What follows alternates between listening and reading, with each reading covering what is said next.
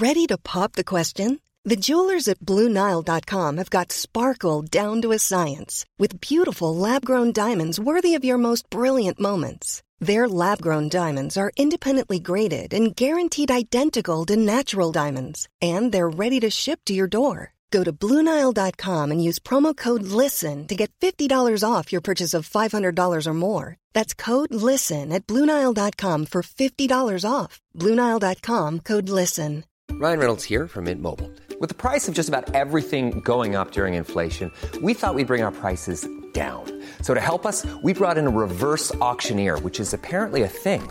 Mint Mobile Unlimited Premium Wireless. How to get 30, 30, how to get 30, how to get 20, 20, 20, how to get 20, 20, how to get 15, 15, 15, 15, just $15 a month? Sold! Give it a try at mintmobile.com/switch. $45 up front for 3 months plus taxes and fees. Promo rate for new customers for limited time. Unlimited more than 40 gigabytes per month. Slows full terms at mintmobile.com. The Independent Republic of Mike Graham on Talk Radio. Good morning and welcome to the Independent Republic of Mike Graham right here on Talk Radio. The nights are drawing in, ladies and gentlemen. The temperature is falling. The summer is almost certainly over and we're running out of energy. And I don't just mean we've been overdoing it at the gym or perhaps cycling too much. No, it's Britain PLC that seems to be running low on fuel. Apparently the Russians are holding back the gas supply, driving prices sky high. Renewable and green energy sources aren't providing enough. And according to the experts, it hasn't been windy enough. Not nearly windy enough, apparently, to make any energy at all. So here we are, the world's sixth biggest economy, without enough fuel to see us through the winter. And with power companies already primed to set record high prices next month, it's a triple whammy for consumers. And just to make things even worse, not only are you not going to have enough energy, you're going to have to bail out the companies that can't sell you the energy because they're all going under. Marvellous, isn't it? Absolutely tremendous. But don't worry, Boris Johnson will ride to the rescue, no doubt. Oh, hang on a minute. He's flown off to New York to give a speech about climate change. Oh, and he's meeting Joe Biden as well. What's he doing over there? For heaven's sake, there's nothing like fiddling while Rome doesn't burn, is there? Meanwhile, those insulate maniacs are back on the M25. There's nothing like watching people trying to stop traffic in order to draw attention to the climate crisis when the Prime Minister of this country has already gone to America to see the President of the United States to talk about the climate crisis. We'll be checking in with Sir John Redwood this morning to ask why we don't have more energy supplies of our own. After all, it's all about Britain, isn't it? 0344 499 1000. Peter Hitches is here as well with his take on the metric system, the police, and why COVID-fearing commuters are apparently falling down escalators because they're frightened to hold on. We'll also be finding out what's happening in our schools as many start rolling out vaccination programmes for our children. Tell us what's happening where you are and we can tell everybody else. We'll also be checking in with Simon Calder for the latest on the travel industry. As Julie Hartley-Brewer said, it's more confusing now than it's ever been. We'll try to get to the bottom of the new rules for October. 0344 499 1000. We'll also be asking Christine Jardine MP how the Lib Dem conference went because hardly anybody's written anything about it. Why is there a big trans row going on around Ed Davey? And what was he thinking, putting out a picture of himself ironing a shirt? No, I've got no idea either. You listen to me, Mike Graham, on the fastest growing radio station on the planet. It is, of course, Talk Radio. The Independent Republic of Mike Graham on Talk Radio. Now, you might have woken up this morning to the rather surprising news that apparently we haven't got enough energy. Apparently, it's so expensive now to get gas into this country that some companies are going bust. Now, I'm not quite sure how that works, but I'm sure John Redwood, Sir John Redwood, I should say, Conservative MP for Wokingham, member of the COVID Recovery Group, can explain it to us. Sir John, a very good morning to you. Good morning, Mike. How the hell have we got here, I think is my first question. Well, we've got here because we have decided to put much more trust in renewables, and we've just been living through a period when the wind doesn't blow very much, and so it's left us short of electricity. At the same time, Mike, there's a global shortage of gas. Some of the American production was knocked out by Hurricane Ida. The Russians have been a bit scanty with the amount they're prepared to sell into Europe. So I think they're trying to press the Germans to sign the big contracts on the new pipeline that they've built to Russia. And so there's a bit of politics going on there. And Asia is buying up a lot of the LNG. So suddenly the gas market is very short. We're awaiting the recovery of American production. We're awaiting better supplies from Russia. It shows how vulnerable we and everybody else are to a few major producers. Yes, and there are some who say that this was something that was going to happen, could have been predicted to happen, and we should have known would happen, given what happened about 10 years ago, when we didn't really focus on homegrown energy, when we didn't really focus on making sure that we had enough storage for our own gas. I mean, I remember I was saying to Julia just a minute ago, about 7 or 8 years ago, I think the first time I had a conversation about this with someone, saying, why can't we build more gas fields, if you like, storage tanks under the North Sea? Well, indeed, Mike, I and others have been calling for that for a good few years now, saying that we're still going to need gas and oil for the foreseeable future. So let's have more of it from home sources. It's more reliable. It's actually greener because you don't have to carry it around the world in big tankers. Right. You can get it on a short pipeline straight into where we want it. And it gives you that much greater security of supply. And the industry and government actually knocked out one of our biggest gas storage systems. The Rough field was used as a field where you could re-inject gas and store it. So we had rather more resilience. We now have very little storage. The Germans and the French have 5 and 7 times as much storage of gas available as we do. So when you get these spikes and short-term interruptions to supply, we're much more vulnerable to them because we don't have several months of supply we can draw down when the prices are very high. Yes, I know. And I've had previous sort of problems with Ofgem as well, and the way that they operate, because they're supposed to be an organisation that represents consumers in this country, but they seem to represent the manufacturers and the suppliers of energy more than they do the actual customers, you know. So what are they doing? They're supposedly having talks with people, but what's their role in all of this? Well, they regulate the industry and they also administer the rules set up by the government. There are a series of price controls, and that helps consumers to some extent, but I think it causes other trouble. I mean, it probably increases the rate of bankruptcy in the gas sector, and we're seeing some of the more price competitive smaller companies either going down or suffering very badly because they've been hit by controlled prices at the same time that the raw material is shooting up in price if you're buying it on spot or short-term market contracts. And so sometimes these interventions aren't as helpful as you want them to be. Price controls sound like a good idea for the consumer, but if they end up damaging supply, the long-term interest of everybody is damaged. Yes, but what I suppose my question should have been is what is Ofgem actually doing about this problem, and what did they do about trying to stop it from happening? Jonathan Brearley, who heads Ofgem, makes about £330,000 a year. He gave himself and all of his staff a bonus of shared £1 million between them all over the past 12 months. You know, I'm starting to wonder whether he's worth the money. And he also comes from the Department of Climate Change, so he's got a very big green agenda going on. Well, I think these are all good questions, and the regulator does need to make sure that we have security of supply, as well as being interested in the price of contracts and the short-term price to the consumer. And I think it's been a general failure of successive governments' policies this century in the United Kingdom that they haven't taken security of supply seriously enough. They haven't made it the prime aim of policy to make sure we've always got energy when we need it in the way that we used to in the previous century.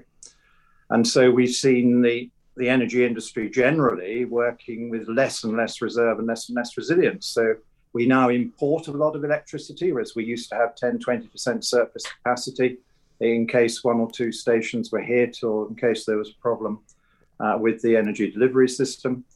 We don't have anything like that now. We're dependent on imports a lot of the time.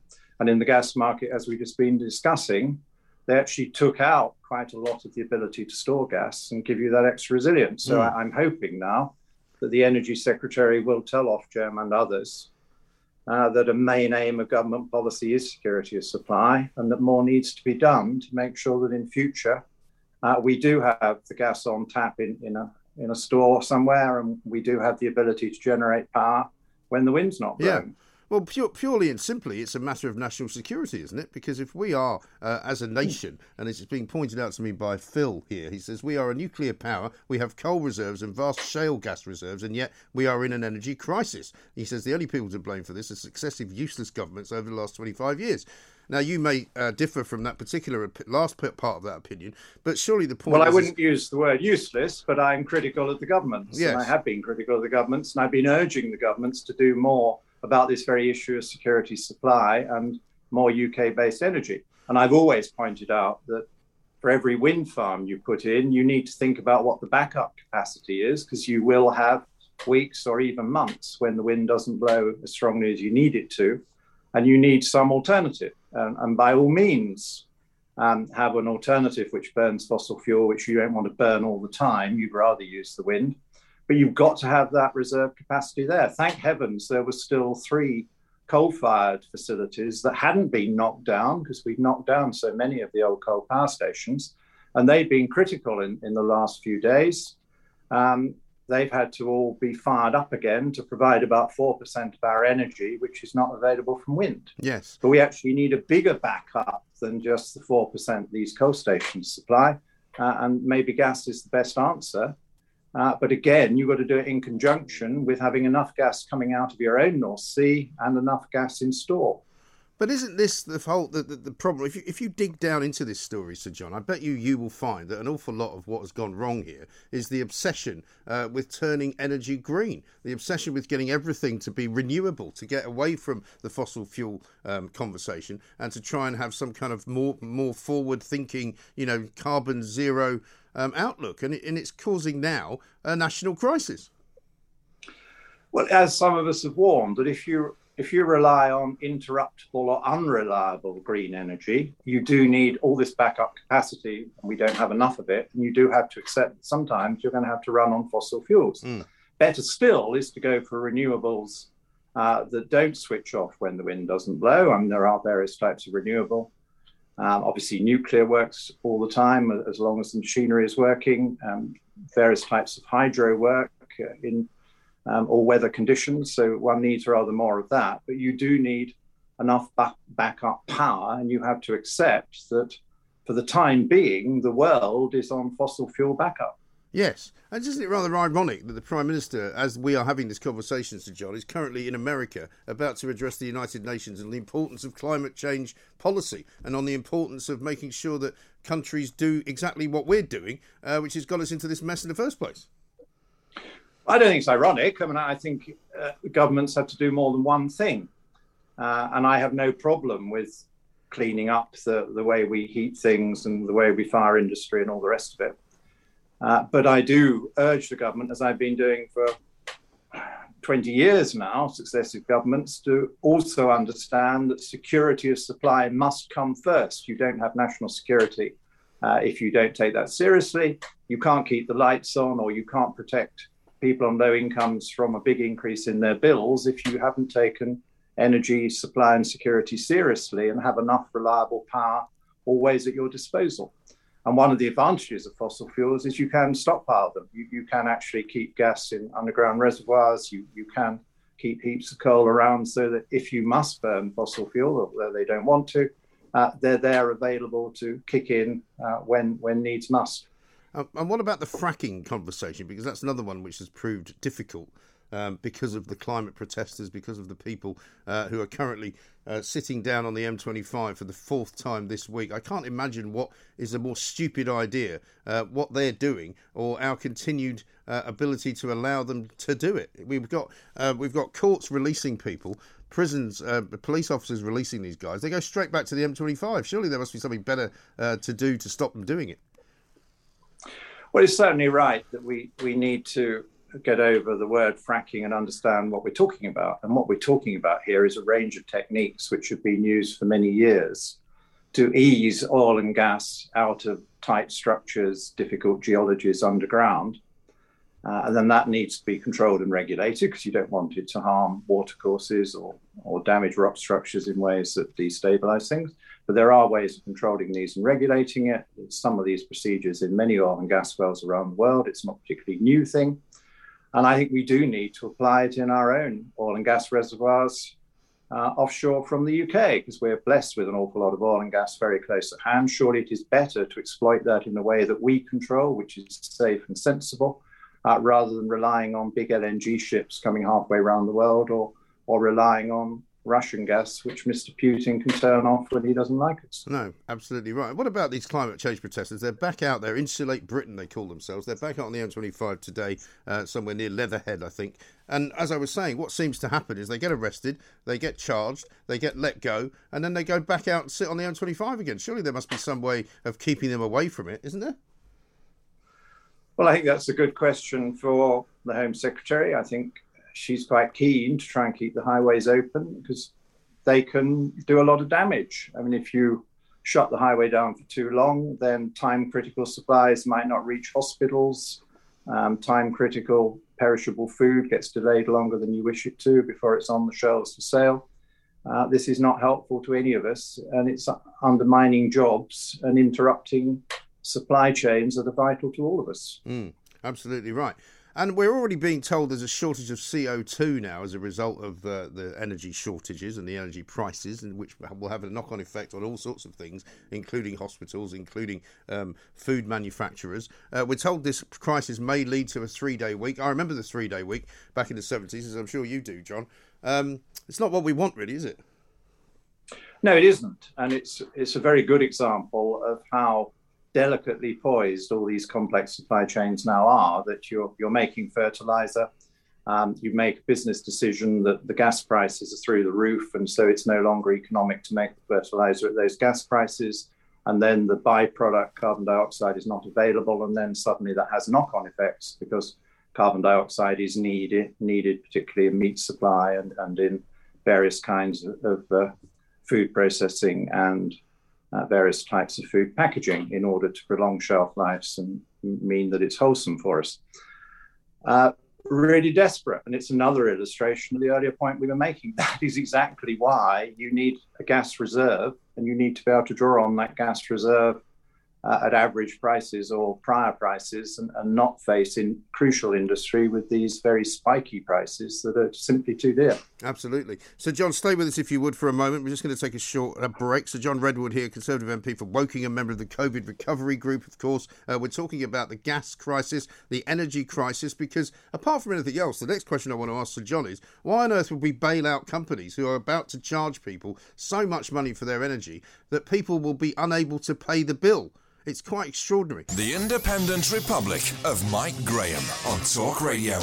An awful lot of people are finding that the company that was supplying their energy has either gone bust or is about to go bust, and they might find themselves having to pay an awful lot more. We're talking to Sir John Redwood, Conservative MP for Wokingham. John, let me read you this from somebody called Dano, who says, my fixed energy tariff ends early October and my current £1,396 per year is predicted to be £2,950 for the next year. This is beyond belief. And I've also been hearing from people this morning, John, who are saying that their supplier has gone out of business. They're now being offered much, much higher tariffs by alternative suppliers, and they're not able to really choose who those suppliers are. This whole thing is a mess. I think Ofgem have got an awful lot of questions to answer. Well, I agree. It's very difficult. And well, let us hope that this is a temporary surge in prices and that it collapses. And so as long as you've got cover until the prices are a bit lower, then maybe you'll be able to sign up to a longer term arrangement for next year at more sensible prices again. We're assured by the experts in government that this is temporary and there's no underlying shortage of gas, that it will sort itself out. Let's hope that's right. But for people who are already with a contract with a company that collapses, there's meant to be a smooth transition to a new company, and then you'll have to see what the pricing arrangement's going to be, because why are so many companies going bust? It's because there's been this big surge in the price of the underlying commodity they're trying to sell on, and they haven't been able to cover themselves forward fully for all of that, and so they simply run out of cash because they're selling gas at price X and they're having to pay up to 2 times X or whatever in order to fulfill the contract. And you can't go on like that as a company for very long. But surely we as taxpayers, John, should not be having to bail these people out, should we?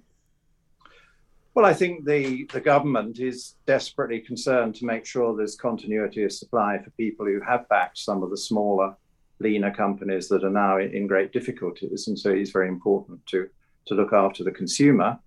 Let us see what they come up with, because this is what they're in talks discussing with the companies and with the regulator at the moment. I obviously want to have a solution which costs the taxpayer as little as possible.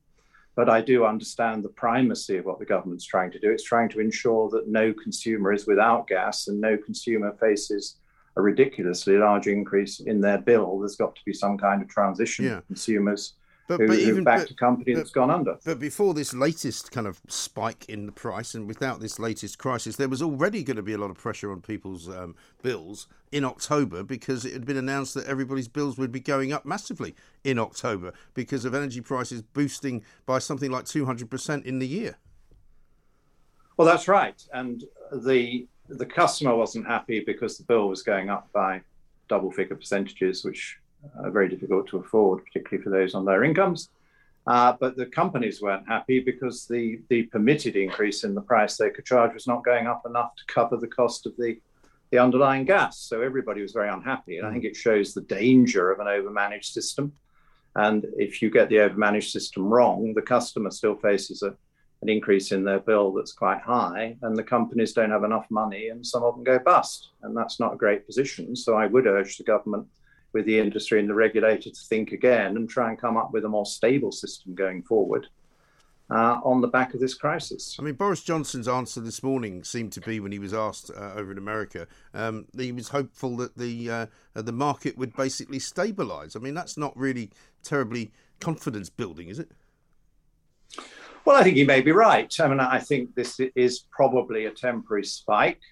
I think the two things that could change quite soon are that I think Europe might start importing more Russian gas once they've secured contracts on Nord Stream 2, the big new pipeline going into Germany. I think there's been a bit of politics and disruption ahead of signing up a substantial increase in Russian gas exports to Germany. And surely we're going to get back quite a lot of American production in the Gulf area, which was taken out by the hurricane. And that will be very helpful to world markets. So, yes, I think it's quite possible this will prove to be a spike. But like you, I don't know how long the spike could last and how high it might go before it's over. And in the meantime, the government and the regulator have got to get people through that difficult position. Well, I'm going to be ordering extra supplies of wood for the old wood-burning stove until Michael Gove tells me it's illegal. Yeah, well, you've got that alternative technology. Some of us don't have that. Well, do you know, you can always have a bonfire in the garden. I mean, it might be cheaper by the time you finish with it. You just build yourself some kind of huge, pyre that you can just sit around and cook your sausages on. Well, there's probably rules against that, and I certainly wouldn't want to set light to the trees nearby. That would not be a good idea. No, indeed. Well, it's good to know that you're still as honest as you always were. So, John Redwood, thank you very much indeed. A member of the COVID Recovery Group, Conservative MP for Woking. The bottom line here, ladies and gentlemen, surely is this: the green economy and the absolute and utter obsession with green policies and green energy has got us to this point where, guess what? We're going back to the 1970s. Guess who started this Department for Energy and Climate Change? Have a guess. Ed Miliband. That's right. 12 years ago, he was set up as the head of the new Environmental Department of Energy and Climate Change. It's all gone, I can't say the word I want to say since then, and it's not getting any better. This is Talk Radio. Across the UK, online, on DAB+, and on the Talk Radio app. The Independent Republic of Mike Graham on Talk Radio. Welcome back to the Independent Republic of Mike Graham. Peter Hitchens coming up in the next hour, of course. He's got plenty to say about all manner of things, including the metric system, which my next guest, Christine Jardine, professed to knowing only about the metric system and not about the imperial system. You might be forgiven for not knowing that the Lib Dem conference was on this weekend, because it has got an awful lot of coverage. Christine Jardine knows, Liberal Democrat MP for Edinburgh, Edinburgh West, I should say. Christine, very good morning to you. Good morning, Mike. How was your weekend, and has somebody taught you about the imperial measurements now? It's nice spending a long time in school learning about the metric system. It was a joke, because I think it's a joke. I was being ironic because I really think that, going back to the imperial system, with, some shops apparently have market traders and things that have always used it. And so it's just what is Boris talking about? Going back to it's nonsense, isn't it? I mean, it's not something. I mean, people make out that those people that they think like me, sort of, some mad right-wing bigoted Brexiteer. It's all we do is think about waving flags and measuring things in pounds and ounces. We don't. And I'm not that person anyway. But the point is, it's a bit of a distraction when there's an energy crisis going on. We've got, absolutely. Problems with our immigration control. We've got massive, really big problems to deal with. And Boris has flown off to Washington and New York to make a speech about climate change. I mean, what can you do? Yeah, I mean, it is a distraction. Get everybody talking about imperial weights and measures when we are facing the situation where we don't know what's coming down the line after the end of this month, when furlough ends, business rates, small businesses could be struggling. We don't know what the long-term plan the government have for the economy. We've just got so many problems in this country at the moment that we really should be addressing, instead of which, should we have yards or meters? Well, listen, we've got a ton of trouble, no matter how you spell it, I think is a way to look at it. But let's talk a bit about your conference, because it's a bit disappointing, I would imagine, if you're Ed Davey this morning, waking up, the Times doing the story about the trans row, which has kind of caused quite a good deal of problems, because he couldn't really, could he, say that a woman, adult human female, was a phrase that people should use. What's the problem with that phrase? I think I don't know the details of this, and it's not appropriate for me to know them. But I think the problem with the phrase is that it's used by the anti-trans community as a kind of rallying call. It's one of the phrases that they use, and it was a trans exclusionary T-shirt, and it was part of a campaign. And in the Liberal Democrats, we don't want to see anybody excluded. We don't want to see anybody victimised or anyone discriminated against. But the woman who wore the T-shirt with that on it has been excluded from running for Parliament. So you've kind of gone against your own policy, haven't you? Well, I don't actually know the details of that case. I think it's probably, I don't know, but, it might be about more than a T-shirt. But it's not appropriate for me to go into something which is private to that person. We have but if you've if you've got a policy about non-exclusion, why are you excluding someone? Well, that we have a distinct and independent process to deal with all sorts of disciplinary matters, complaints, things like that, and it's not appropriate for me to talk about it. It makes you look a bit hypocritical, is all I mean. I don't mean you personally. I mean, as a party, it makes you look like a party of hypocrites. I think if you look at it from a different perspective, if I were to wear a T-shirt with a racist slogan on it and promote a racist argument, then I wouldn't be promoting the values of the Liberal Democrats. I wouldn't, I shouldn't be wearing a racist T-shirt anyway. But if I were to do that, I wouldn't be promoting the values of the Liberal Democrats. I wouldn't be promoting values that we think are acceptable in society. And therefore, I shouldn't be part of the party. Okay. So if somebody who believes that women are women because they have a womb, or that they are allowed to go into women's prisons, and men who are identifying as women should not be in there, that makes them unacceptable to the Lib Dems? No. What we're talking there is a debate going on at the moment. We all know that. And unfortunately, Mike, I think it's become really toxic. And I think we've got away from thinking about the people at the centre of it. And I think we need to unstrip all the toxic language and all the unreasonable statements. And we need to start thinking about the people at the centre of this, the children who are going through trauma because they feel that they've been born one gender and it's not the right one.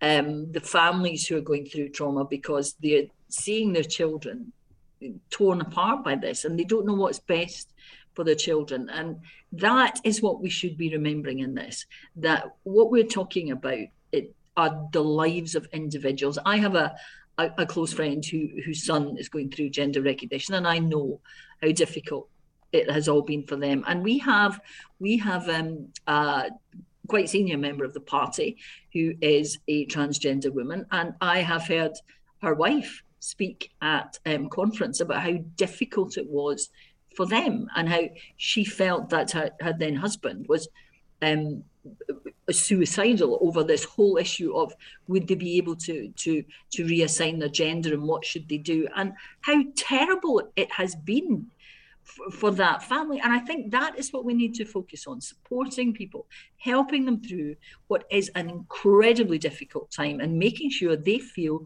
safe, secure and valued in society. But a lot of women, for example, in refuges, which are supposedly for women only, don't feel safe if a trans woman is allowed in there, in the same way that some women in prison don't feel safe if a trans woman is allowed into a ostensibly female space. And Ed Davey seems a bit confused about all that. Well, no, I mean, I think the whole issue of safe spaces and women being allowed in, if your gender is reassigned, then you are whatever it's been reassigned. If you are born with a male gender and you're identified as male, but then you reassign your gender according to the Equality Act, you are a woman and you're entitled into those spaces. Places like prisons, refugees should be risk assessed. They should be, and I think that's a reasonable place to be. But if you look back at where we were in the 80s with gay rights, we were in a terrible place. And there were some horrific things said and done. Gay men were given a horrible time. And we only now appreciate now how unnecessary and how unfair it was. And I think probably 30 years from now, we will regard the transgender debate in much the same way. And I think we have to remember that at the heart of this are people who just want to live their lives. Yeah. Well, Christine, you've already made a far better point than Ed Davey did, and you had less time to do it in. So maybe you should be the leader. This is Talk Radio. Christine Jarley, thank you very much indeed. Liberal Democrat MP for Edinburgh West.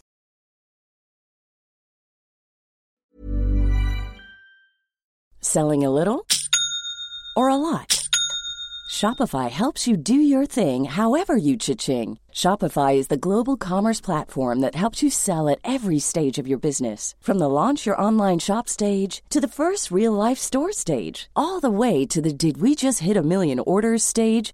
Shopify is there to help you grow. Shopify helps you turn browsers into buyers with the internet's best converting checkout. 36% better on average compared to other leading commerce platforms. Because businesses that grow, grow with Shopify. Get a $1 per month trial period at shopify.com/work. Shopify.com/work. When you're ready to pop the question, the last thing you want to do is second-guess the ring.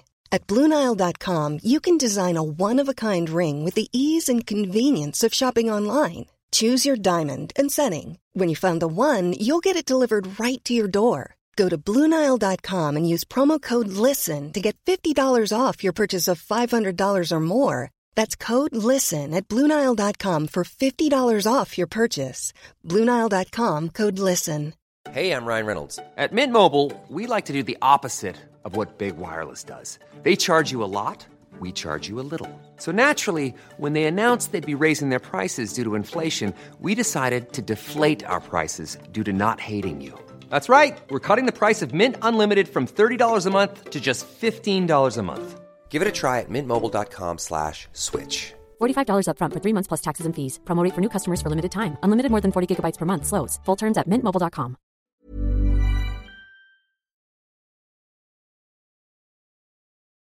The Independent Republic of Mike Graham on Talk Radio.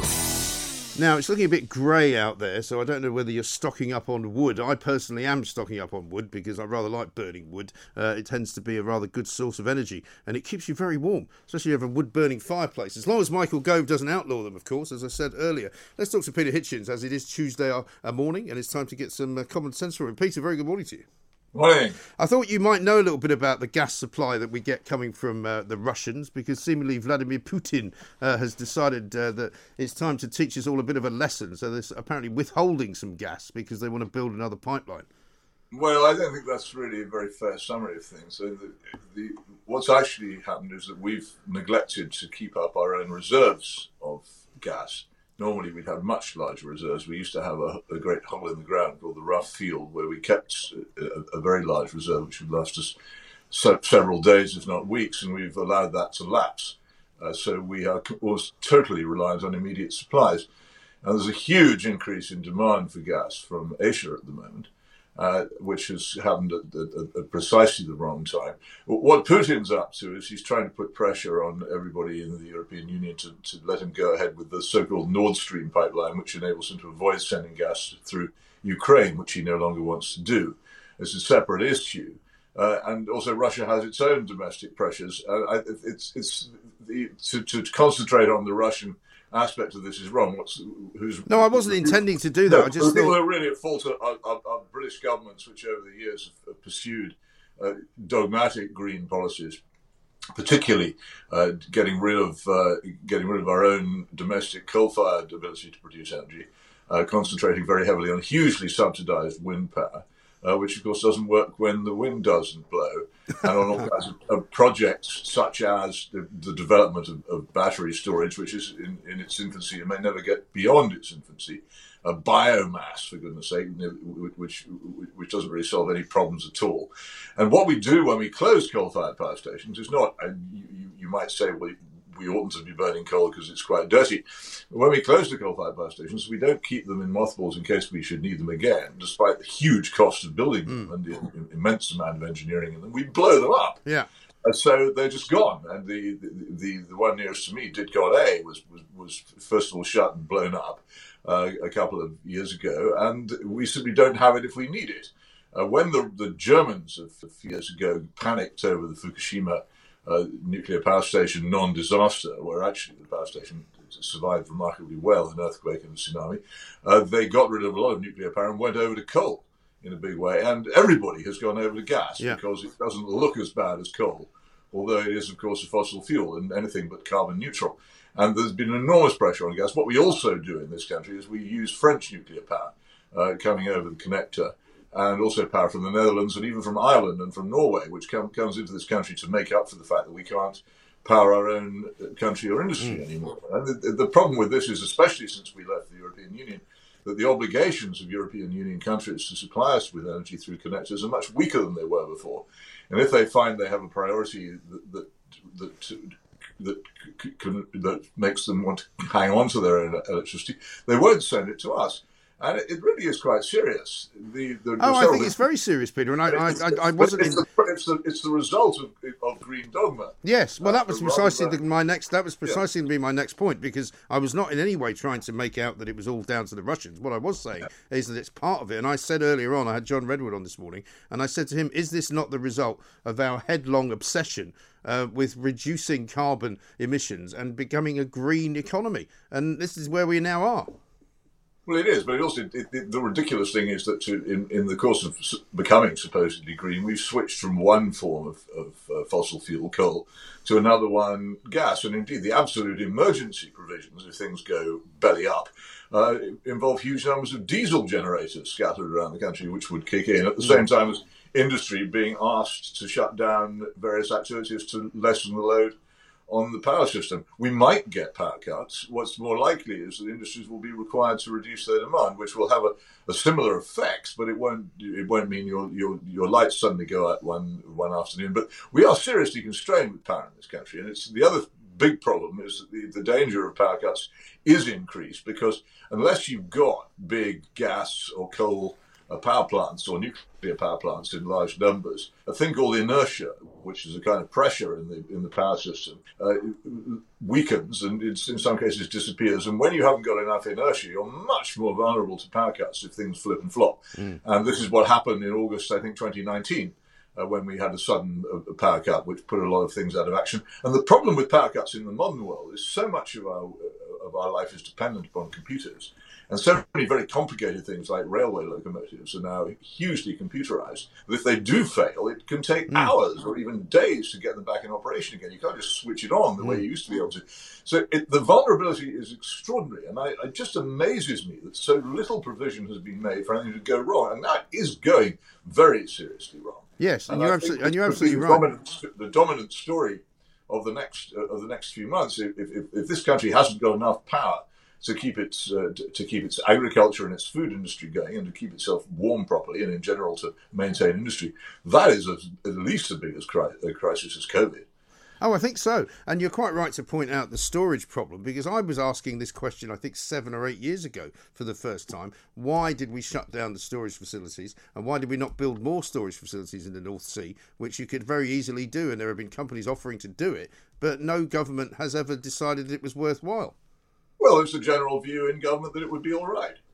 And of course, anybody who makes these policies based on the fact it will be all right is invariably caught out by events. And this is the case. I had argued many years ago that instead of spending all these multi-billions on Trident's submarine replacement, which we're about to do, that we would guarantee our independence from foreign interference much more if we stopped all the whole Trident replacement and spent the money on building our own system of nuclear power generation, as France did many years ago, and therefore made ourselves energy independent. And indeed became an energy exporter again, which we used to be before the gas fields began to dry up that we so luckily found in the 1970s. So, but nobody paid any attention to this. Well, everybody said I was mad. And because the other problem is that during the course of privatization, that greatly overrated activity, we pretty much dismantled our ability to make our own nuclear power stations, something we used to be quite good at. And so we became dependent on anybody we could buy in to do it. The latest dalliance is with the Chinese, which isn't working out very well, and they take a long time to build.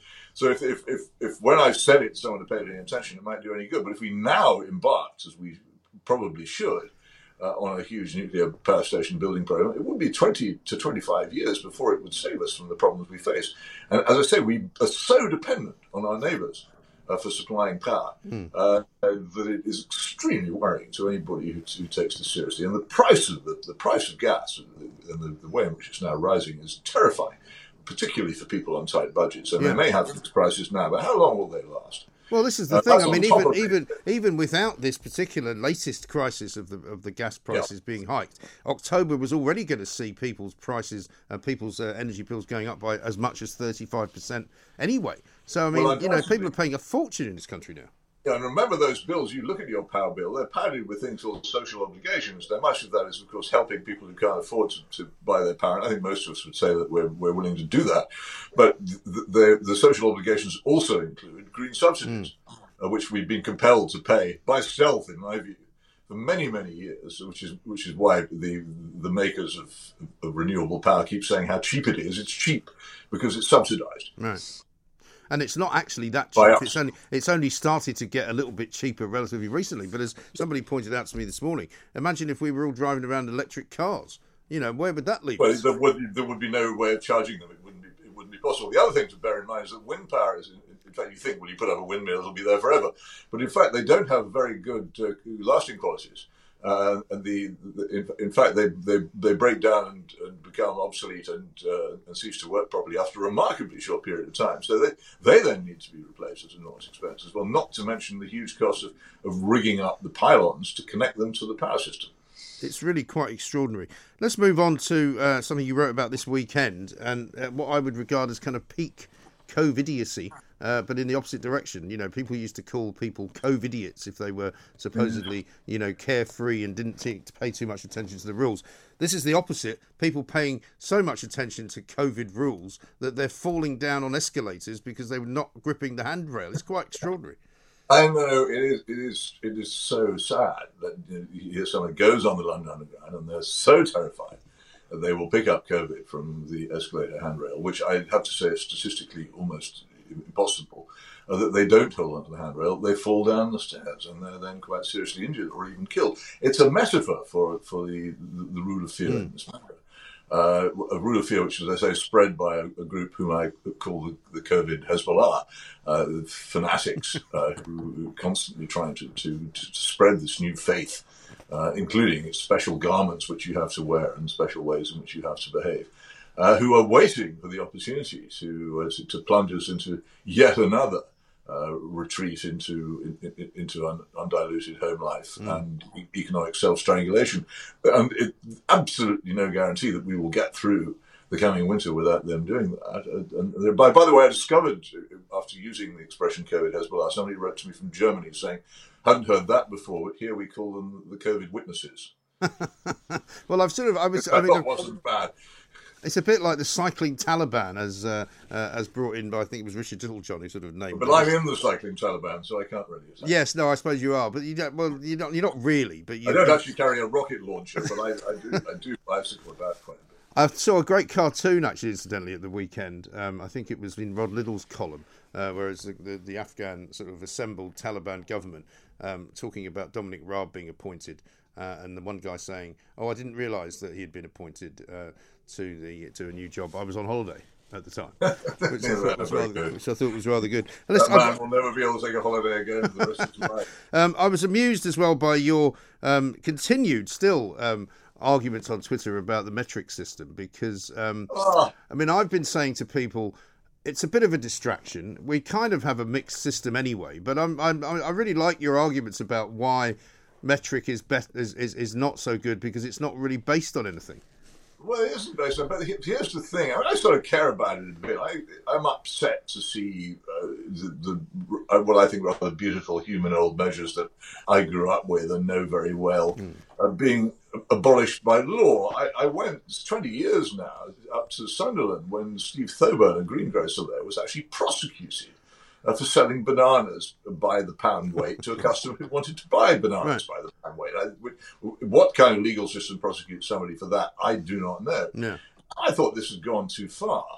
And I began to look into it a bit and read up on it, and I came to the conclusion that there's a huge fanaticism behind the metric system. You remember, it was introduced by the French revolutionaries. In fact, the Directory in 1799 were the ones who plonked it down.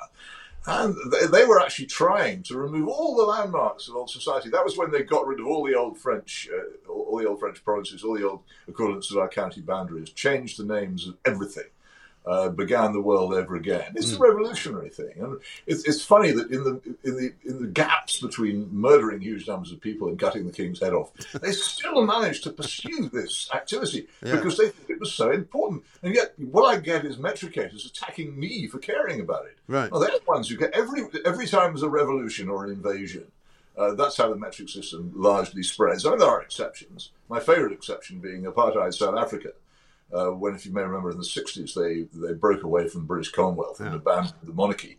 One of the first things they did was they went metric and decimal to emphasise that they weren't British anymore, which I thought was quite interesting. Yes. It's not necessarily a left-wing revolutionary thing, and right-wing revolutionaries are keen on it as well. But say any of this, and you're surrounded immediately by a huge swarm of metricating midges, biting and stinging and shouting at you, fanatic! Right. Why do you care about this?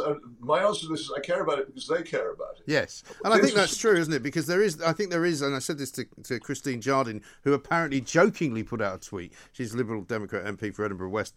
Jokingly put out a tweet saying, "I don't actually know what any imperial measurements are." She told me that was ironic. As I said to her, you should know better than to use irony on Twitter because nobody really gets that. But I mean, I try and explain, for example, pounds, shillings, and pence to my children, and they look at me as if I'm talking, in gobbledygook to them. Why would you have? What's a guinea? When 20 guineas is what? How does that work? They look at it as a very illogical system. Well, the guinea was the old equivalent of VAT. Yes. You could charge an extra 5% on anything. That was what that was. And lawyers and people like that always charge in guineas rather than pounds, so they'd increase their bills. But I've got no affection for the guinea. But the thing about the old measures is that they had a different measure for each purpose. So when you're doing woodwork, a lot of people who do woodwork, I won't say most, appreciate the fact that you've got inches for certain types of work and feet for others. And again, with weighing things, some things are better weighed in ounces, and some better in pounds, better in stones, and some in hundredweights and tons. That was one of the things about what I call the customary system. The imperial system makes it sound as if it's to do with Cecil Rhodes, which it isn't. It is customary, and it's based on the other thing about customary measures is they're based largely on the human body. And on things that humans do. A pound is pretty much what you can hold comfortably in your hand. We know what a foot is. We know what an inch is, and a yard is a pace. So it starts with the human body and the individual. The metric system starts with the state and some committee saying this is what you will measure things in, whether you like it or not. Even Napoleon Bonaparte couldn't stand it. The man who codified the whole of Europe. He said the French were being driven mad by the metric system, so he modified it. And introduced semi-metric measurements, which are still used in France. You buy butter privately from a farmer in Normandy, he'll sell it to you in livres, which is roughly £1. And that's the result of Napoleon doing that. And I keep making this point about metric measures being cold and arbitrary and ill-sized. France went metric 220 years ago. One of the biggest industries and the proudest industry in France is wine. You try and buy a bottle of decent wine in a litre bottle, you go and find it. No, even after 220 years, they still sell it in a bottle. And do you know what the bottle is the equivalent of in English measures? Well, I don't know what it is, but I read I'll tell you what that it was an amount of wine for two people, wasn't it? It's the equivalent of what used to be called in English measures a bottle. Ah. That's what they called it. Right. It was just the right size where two people wanted to sit down with a bottle. That's what it was. And 220 years of the metric system, and they haven't got rid of it. Why? Because the litre is inconvenient and not quite the right size. And here's another thing. In all the countries with metric measurements, you go to the schools, look at the rulers that the children are carrying. They're 30 centimetres long. What's 30 centimetres? It's a foot. Right. The metric system doesn't have a foot, except it makes foot-long rulers for school children. Why is that? Because the metre is an inconvenient, far-too-long, unwieldy measure. Unit, I should say. Yes. But I think the trouble is that it's a generational thing as well. Because, I mean, I still don't know how tall I am in metres. I have no idea. I do know how tall I am in feet and inches.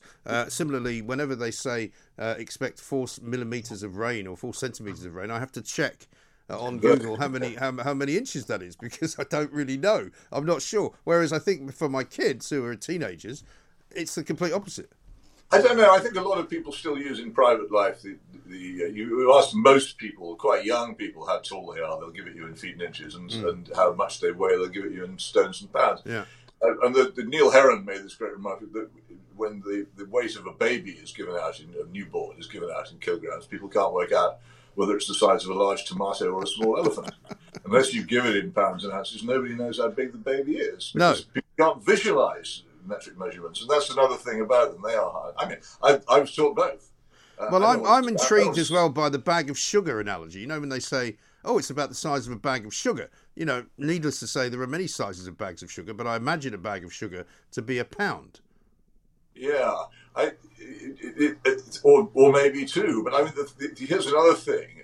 When I was growing up, you bought a jar of marmalade. It was a pound jar. That was the size. Yeah. And once you get rid of the pound and you can just slide it along in however many grams you choose to sell it in, then what happens is you carry on selling the thing at the same price, but the number of grams goes down. So you look at a lot of jam jars now, they're down to 400 or 415 grams, when the equivalent of a pound was 453. So they started out at 453 and they price gouged. And the thing about the customary measures, again, is they were landmarks. And once you get rid of the landmarks, people can fiddle around with things, and it has made price gouging a lot of that kind a lot easier. Yes. If you look carefully at the actual metric weights of things, so which used to be pound equivalents, they're now much smaller. Well, I think if you probably found out how much a gallon of petrol costs now, you'd be absolutely horrified, because I mean it's high enough. It's now 135 or something in litres. Well, I think people buy petrol by the pound sterling now, don't they? Yeah, I think so. They talk roughly what to fill a tank, and then they don't really calculate in litres. A lot of people in open markets, in England and Ireland too, buy their fruit and vegetables not by the kilogram but by the bowl. At least they can see what they're buying. But and you get an awful lot of measurements can do with it's such and such that so many times the height of a London bus, or so many times the size of a football stadium. Because if you gave it in metres, a lot of people wouldn't know what you're talking about. Yes. They don't form a picture in the head. No. Shoes is another one. I went to buy a pair of shoes the other day. I couldn't find any shoes that were measured in anything other than European measurements, like 42, 43, 44, you know. And when I was asked what size my feet were, I said, well, it's usually a 10, it could be a 9.5. And the woman looked at me like I was speaking Japanese. Yeah, that's strange. I thought I hadn't found that difficult. You know what shoe sizes are measured in, don't you? No, feet. So what your 9.5 are? No. Barleycorns. Is that right? You see, this is what I was finding fascinating reading your tweets. Barleycorns. Barleycorns. 9.5 barleycorns long. That's your feet. And it is that is an old English measure. They're quite picturesque, aren't they? That's lovely. That is lovely. I recommend everyone should read Peter's descriptions of these things because they're very good. Peter, we're out of time, sadly. Thank you very much indeed. Very amusing conversation about the metric system and why the imperial measures, as Peter says, probably wrongly named, are actually quite important because they actually measure specific things. Who knew that my feet were 9.5 barley corns long? And does it matter to you? Probably not. This is Talk Radio. The Independent Republic of Mike Graham on Talk Radio. Now, Simon Calder from The Independent, the travel guru to the stars, is always on hand with some great information, and he's always in an exciting place. Now, today I noticed that he was at the site of a couple of new underground stations that were opening up on the Northern Line in London. Simon, where are you? Currently, I'm in central London for complicated reasons. Yeah.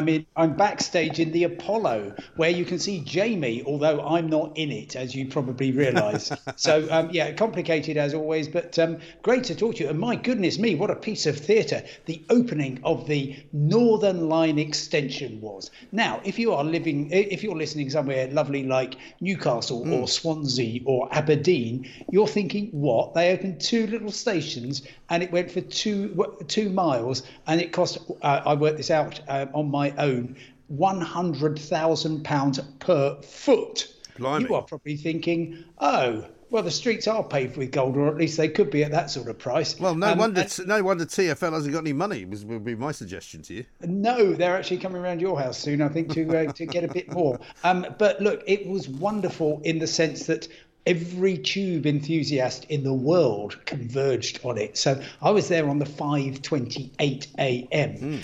And everyone was there. So I met one woman, Leah, who said, this is the best day of my life. Really? Because most of these people, they're young. They're even younger than you, Mike, if you can imagine such a concept. Yeah. And it's because we haven't had any new tube stations opening this century, they had not experienced this before, and it was a joyful occasion all round. And just to give you the measure of what these people are like, they're great. I love them. Somebody had brought along the word station because he wanted to stick it on the sign at Battersea Power Station because the official name he thought should be Battersea Power Station Station. Right. Well, that's a very good point. Yes. So where does this extension actually go then? Right, it goes all the way from Kennington, which is sort of South London-ish. Yeah. It's sort of it's a bit down from the Elephant and Castle. That's the best way to think of it. So it's definitely south of the river, and it's the sort of place you live in if you can't live north of the river, I guess. Yeah. Anyway, it goes from there to Nine Elms, which is a kind of little mini Manhattan that was somebody thought was a great idea before COVID and Brexit. Who knows whether it's going to be a good idea forever. And it's also very close to the American Embassy, if anybody has the misfortune to have to go and get a visa from there. Yes. And then it goes to Battersea Power Station, which is, you will recall, this iconic structure by the Thames, which has been derelict actually for about 40 years. Made famous, of course, by the album cover Pink Floyd's Animals, right? Exactly, yes. Anyway, it's being replenished. It's being turned into apartments. There's lots happening around there. And it was a bit of London which was sort of all a bit industrially and a bit sort of derelict. Yes. Rather like myself. It's now been what can only be described as gentrified, Simon. I mean, this sounds to me like the rich people's line, because what I can tell you about the Battersea Power Station development is that the penthouse apartment is on sale for one bedroom for around about £8 million. Okay. Well, that doesn't surprise me, although can't be that gentrified. You should have seen the look on people's faces when they realised there was nowhere within a mile where they could find a latte this morning. Oh, my goodness me, that is shocking. So, well, I'm sure there'll be some growing up around there soon. Yes. Anyway, a chap turned up with one of those sort of food truck things, and they felt a lot better after that. But if you're in London, I mean, Battersea Power Station is quite a fun, interesting, new way to look at the world, and so therefore, I would recommend that you might want to just take a look and see the area.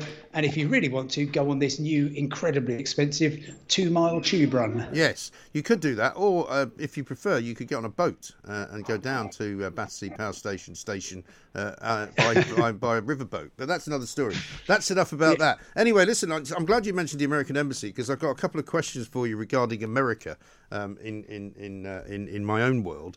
I was wondering if, for example, that Joe Biden and Boris Johnson reached some kind of agreement in the next couple of days for us to go there. Do you know when you get one of those visas that's valid for 2 years as a visitor, would you presume that would still be valid if it was running, or would you have to apply for another one? Well, look, if getting into America is a complete pain, obviously, it's been off limits for the last 18 months. It hasn't been issuing ESTAs, these permits to get in. If you're lucky enough to get a visa, typically because you are a student or you're a particular profession, or indeed even a journalist, then you should be able to get in. But you can't at the moment unless you go and launder your UK status in somewhere like Mexico. Yes. And so therefore it's an absolute mess. The Telegraph front page this morning, as you would have seen, says that Boris Johnson is going to make an impassioned plea to Joe Biden. Well, he's not the first. That nice Angela Merkel went round the White House the other day and said, "Oi, can you let us in, please?" Or bitter, she would have said. Yes. He said no. They said no. Yes. So I think the answer might be the same. All Europeans, we are all equally banned. Yes, that's not very helpful. Now, my second question is regarding an American person coming here. Yes. What do they need to do do they have to do a 2-day PCR test? It all depends what day of the week it is, almost. Yes. Right, so there are no fewer than 3 different protocols for vaccinated people coming into the UK from in October. So up until the 4th of October, the first of these is that you need to have a test to fly and then a pre-booked PCR test for day 2. Right. From the 4th of October onwards, then you need to have a you don't have the test to fly, you still need the pre-booked PCR test, right. And then sometime late in October, we don't have a date, it's going to be a lateral flow test only. Right. So you get your head around that. It's utterly confusing. The reason I ask you is because my sister's actually visiting in October after the 4th. So where would she then? I mean, can you get one of these tests done anywhere? I mean, where do you book it? You just go to the government website, you look up, at the moment, Amber List rules, and it will say, why don't you book with one of these fine suppliers? Okay. And but so she'll need to have that. Will she need to have that sent somewhere then, won't she? Well, no, you see, my strong advice to anybody with any of these tests when you come back, it's called a day 2 test, but it is absolutely not a day 2 test. It's a test the day you come back, or the day after that, or the day after that, which is what they call day 2. So, therefore, my strong recommendation is, as soon as she gets off the plane, presumably at Heathrow, just goes straight to, there's a couple of testing centres there, just go straight in. It's going to cost you 59 quid, right. But you get it all done. And if it's got any medical value at all, which some people would say it doesn't have, then it will show up then. So you can book a test at Heathrow from abroad, can you? You can, yes, absolutely. It's very easy, and You've got to book a test because otherwise you won't be able to fill in your passenger locator form. And if you can't fill in your passenger locator form, then you will not be allowed on the plane. Yes. Now, this business of PCR tests being changed for lateral flows for, say, returning Britons now, because, I mean, what they've done effectively, Simon, as you'll probably know better than anyone, is they've now managed to screw up half term. Because I was hopeful that I might be able to go somewhere at half term because the rules were now going to be slightly different. But in fact, they're not any different at all because half term doesn't end until the end of October. Well, yes, except that they are going to bring in this particularly for the end of half term. So the main thing to do, nobody, if you're going abroad and you're coming back into the UK, please don't even think about booking a test at this stage because the rules cannot get any more complicated, chaotic and expensive. They can only get easier. So therefore, just fill in the form the night before you come back. If you've got to book a PCR test, so be it, but probably by then it'll be a lateral flow test. But I'm getting so much incoming from people who say, oh yeah, well, I'm going away for October half term and I booked all these tests and now I don't need them, and the company says I can't have my money back. No surprise there, very sadly. Yeah, there's a funny thing, because that's the other part about it, right? So from the 4th, is it right to say that you will not need a pre-flight test. So if you're coming back from Croatia or Spain or Italy or whatever, you will not need to take a test before you fly back. But you might have to if you're under 18 and over 12 or not. No. That was lots of stuff over the weekend. Absolutely confusing. If you are a child under 18 who lives in the UK, then you are treated as a fully vaccinated person. Right. So you don't need a test before you fly from 4 a.m. on the 4th of October. So if I take my kids away, that'll be okay then. Oh, sure, yes, and it would be quite a lot cheaper for the Graham family than it would have been had they not made this change. But it won't be that much less faff. It will still be a faff. Yes. Now, I don't know how closely you follow the family, Graham, in terms of our social media platforms, but my daughter had an exchange with James Cleverly over the weekend, because she sent... Oh, I didn't see that. No. She sent a question basically to Boris Johnson about how she's been vaccinated with a vaccine that was made in Britain, but she still can't come back to Britain without a quarantine because the vaccine was given to her in the UAE. He said, this is a small technical issue of aligning details on the UAE vaccination certificate, and it is being resolved. But he didn't say how long that would take. But I was quite impressed with his response. Well, look, I'm going to have a look at this, Mike. It's really exciting. No, there is a huge amount of upset about the UK saying, OK, from the 4th of October, we'll recognise a few more vaccines from a few more foreign countries. But really, actually, the vast majority we are not going to recognise, even though it's exactly the same Pfizer or AstraZeneca running around in your veins. We're not going to recognise it. It's utterly bizarre and scandalous. And Mike, I think I've just heard my 3-minute call, so I may have to leave you at this stage. Oh, right. Where are you going now? Well, no, I've just got a commitment which I have to. I see. Well, I'll tell you what, I've DM'd you that exchange between my daughter and Mr. Cleverly, so you can maybe check it out for us, because I'm quite keen for her to come here without having to quarantine. But listen, Simon, thank you very much indeed. Enjoy the theatre, enjoy the rest of the week, and we shall speak to you no doubt soon. Simon Calder there with the latest on what exactly is going on with the travelling business, because I think for most of us it's so confusing that you absolutely need to check. And what he's just said is that if you are thinking of going away at half term, if you are thinking of going anywhere at all, don't do anything about booking a test to come back, because it might have changed by then. But the trouble is the government won't tell us by which date it will change. They just say later in October at the moment. From the 4th of October, you don't need to test anybody before you get back on a plane to come back home. So I guess the good point about that is that you can't get stuck in another country, because if you did take a test and it did say that you were positive before you got on a plane, you then have to quarantine in the country you were in. I know some people that's happened to. So, and I know that a lot of people out there still don't like talking about holidays because they can't either afford to go or they can't get away. I could do with one, but I don't know if I can go. I really don't. This is the problem.